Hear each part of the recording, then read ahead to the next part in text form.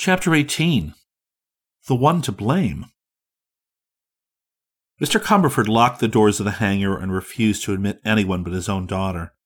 Even Reed and Wilson, having assisted to drag the wreck to its shed, were ordered peremptorily to stay out. Wilson obeyed without protest, but Reed was angry and said it was his duty to put the aircraft into shape again. Cumberford listened to him quietly, listened to his declaration that he had nothing to do with the construction of the airplane and therefore could in no way be held responsible for the accident. And after the man had had his say, his employer asked him to come to his hotel in the evening to consider what should be done. He also made an appointment with Wilson. Then he shut himself up in the hangar with Sybil. Orissa had gone with Steve in the ambulance to the hospital, where she remained by his side until the leg was set and the young man felt fairly comfortable. The injury was not very painful, but Steve was in a great deal of mental distress because his accident would prevent his taking part in the aviation meet. All their carefully made plans for the successful promotion of the Kane aircraft were rendered futile by this sudden reverse of fortune, and the youthful inventor constantly bewailed the fact that Burton would now have a clear field and his own career be ignominiously ended. Orissa had little to say in reply, for her own heart was aching, and she saw no way to comfort her brother. When he was settled in his little white room, with a skillful nurse in attendance, the girl went home to break the sad news to their blind mother. Meanwhile, Mr. Cumberford was busy at the hangar. In spite of his usual nonchalance and obtuse manner, both carefully assumed, the man had a thorough understanding of mechanics, and by this time he knew every detail of young Kane's aeroplane quite intimately. He was also shrewd and a logical reasoner, and well knew the accident had been due to some cause other than faulty parts or inherent weakness of the aircraft. So he took off his coat, rolled up his shirt sleeves, and began a careful examination of the wreck. It was Sybil, however, who stood staring at the aeroplane, always fascinating to her, who discovered the cause of Steve's catastrophe. "See here, Daddy," she exclaimed. "This guide wire has been cut halfway through in some way, and the others are broken entirely." Mr. Cumberford came to her side and inspected the guide wire. The girl was absolutely right. It was certainly odd that several strands of the slender but strong woven wire cable had been parted. Her father took a small magnifying glass from his pocket and examined the cut with care. "It has been filed," he announced. Sybil nodded, but she seemed absent-minded and to have lost interest in the discovery. "From the first I suspected the guy wires," she said. "When the aircraft collapsed, I knew the wires had parted. And then I thought of my clever uncle." Mr. Cumberford rolled down his sleeves and put on his coat. "3 of the wires gave way," he observed. "It's a wonder young Kane wasn't killed. Come on, Sybil, let's go back to the hotel." They found the field deserted, their motor car being the last on the grounds. During the ride into town, Sybil remarked, "This affair will cause you serious loss, Daddy." "Why?" "Steve can't exhibit his device at the meet, and Uncle Burton will be on hand to win all the laurels." "Don't worry over that," he said grimly. "We've got 10 days in which to outwit Burton, and if I can't manage to do that, I deserve to lose my money."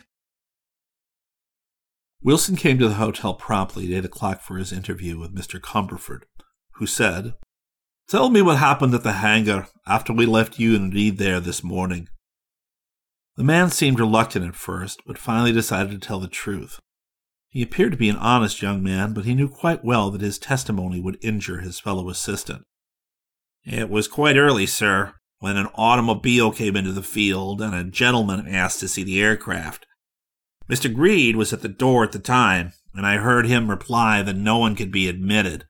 Then the gentleman said something to him in a low voice, and Reed, after a little hesitation, turned to me and told me to guard the door. I did that, and the two walked away together. I saw them in close conversation for a while. Then Reed came back to the hangar and said, 'The gentleman is having trouble with his motor car. Wilson, could you take a look at his engine? You understand those sorts of things. Go and see if you can help him while I guard the door." I thought it was quite queer, sir, for Reed is as good a mechanic as I am. But I took a wrench and walked over to the automobile, which was not 100 yards distant. A little dried-up chauffeur was in the driver's seat, and the gentleman asked me to test the engines, which I did, and I found there was nothing wrong with them. I hadn't been a bit suspicious until then, but then this set me to thinking, and I hurried back to the hangar. I hadn't been away for 10 minutes, and I found Reed standing in the doorway smoking his pipe. Everything about the aircraft seemed to be perfectly fine, so I didn't say anything to Reed, except that his friend was a rigger and up to some sort of trick.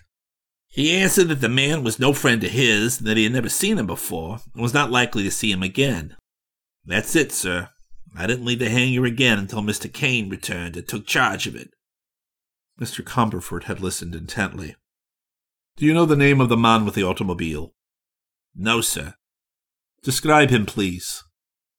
Wilson then described Burton with fair accuracy.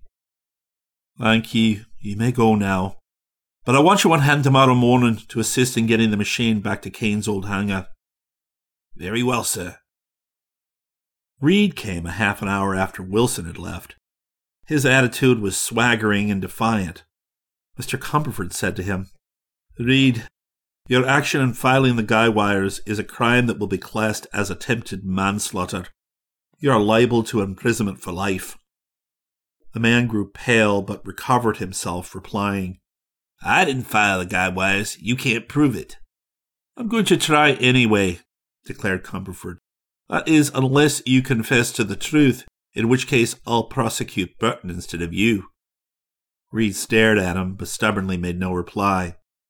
"How much did he pay you for the work?" continued Cumberford. No answer.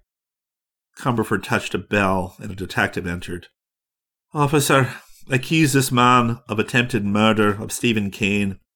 You overheard the recent interview in this room and understand the case perfectly, and the evidence on which I base my charge. You will arrest Mr. Reed, if you please." The officer took the man in charge. Reed was nervous and evidently terrified, but maintained a stubborn silence. "Confession may save you," suggested Cumberford. But Reed was pursuing some plan previously determined on, and would not speak, so the officer led him away. The next morning, the wrecked airplane was transferred to the workshop in the Kane garden, where Wilson, under the supervision of Orissa and Mr. Cumberford, began taking it apart that they might estimate the damage that it had sustained. Orissa's face bore a serious but determined expression, and she directed the work as intelligently as Steve could have done. Cumberford, who had bought a pair of overalls, worked beside Wilson, and in a few hours they were able to tell exactly what repairs were necessary. "The motors are not much injured," announced Orissa, "and that is indeed fortunate. We need one new propeller blade, 5 bows and struts for the lower plane, new wing ends, and guy wires, and almost a complete new running gear. It isn't so bad, sir. With the extra parts we have on hand, I believe the aircraft can be put in perfect condition before the meet." "Excellent!" exclaimed Cumberford. "Then our greatest need is to secure a competent aviator." "To operate Stephen's machine?" "Of course. He's out of commission, poor lad. The machine has to fly nonetheless." Orissa's blue eyes regarded him gravely. She had been considering this proposition ever since the accident. "Our first task is to get my brother's invention thoroughly repaired."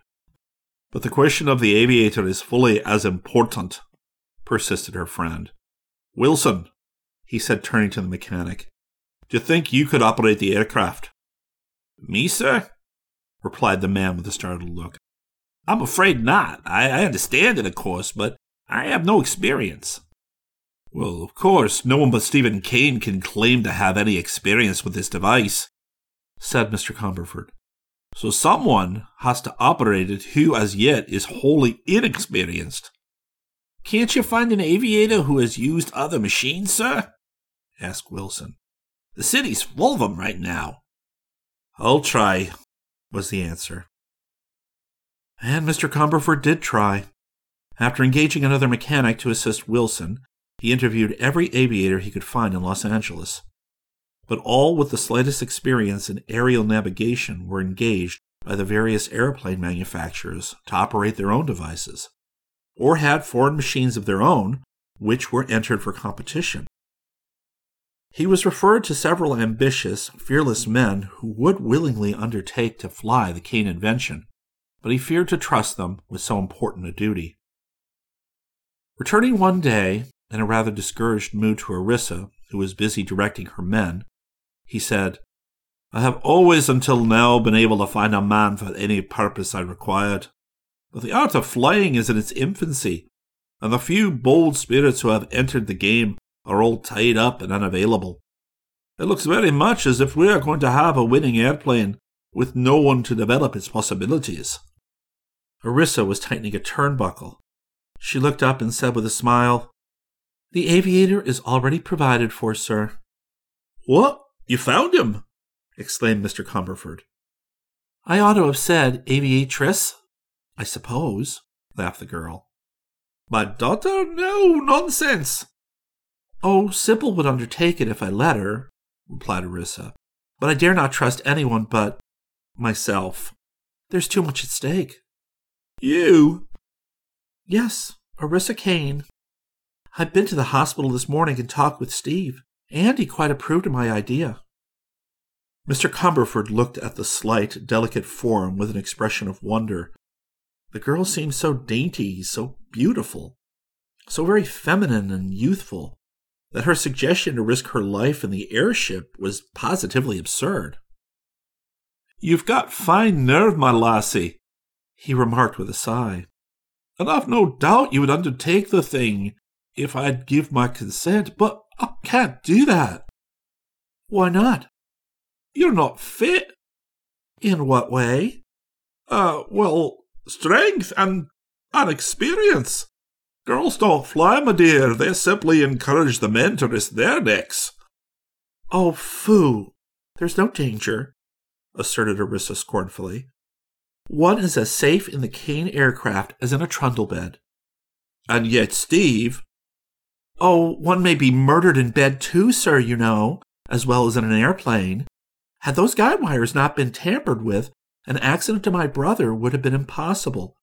Have you stopped to consider, sir, that even when the planes separated and crumbled under the air pressure, Steve's device asserted the ability to float and drop gently to the ground? Steve managed to get hurt because he fell under the weight of the motors. That was it. Really, sir, I can't imagine anything safer than the aircraft. As for brawn and muscle, you know very well that little strength is required in an aviator. Skill is what's called for, and a clear head and a quick eye, and I possess all those qualities." "You think you can manage the thing?" "I know it, absolutely. I've talked it over with Steve in every detail from the beginning, and have personally tested all the working parts time and again, except in actual flight." "But you're not afraid?" "Not in the least." "You won't faint when you find yourself among the clouds?" "There isn't a faint in me, sir." Mr. Cumberford fell silent and solemn. He began to seriously consider the proposition.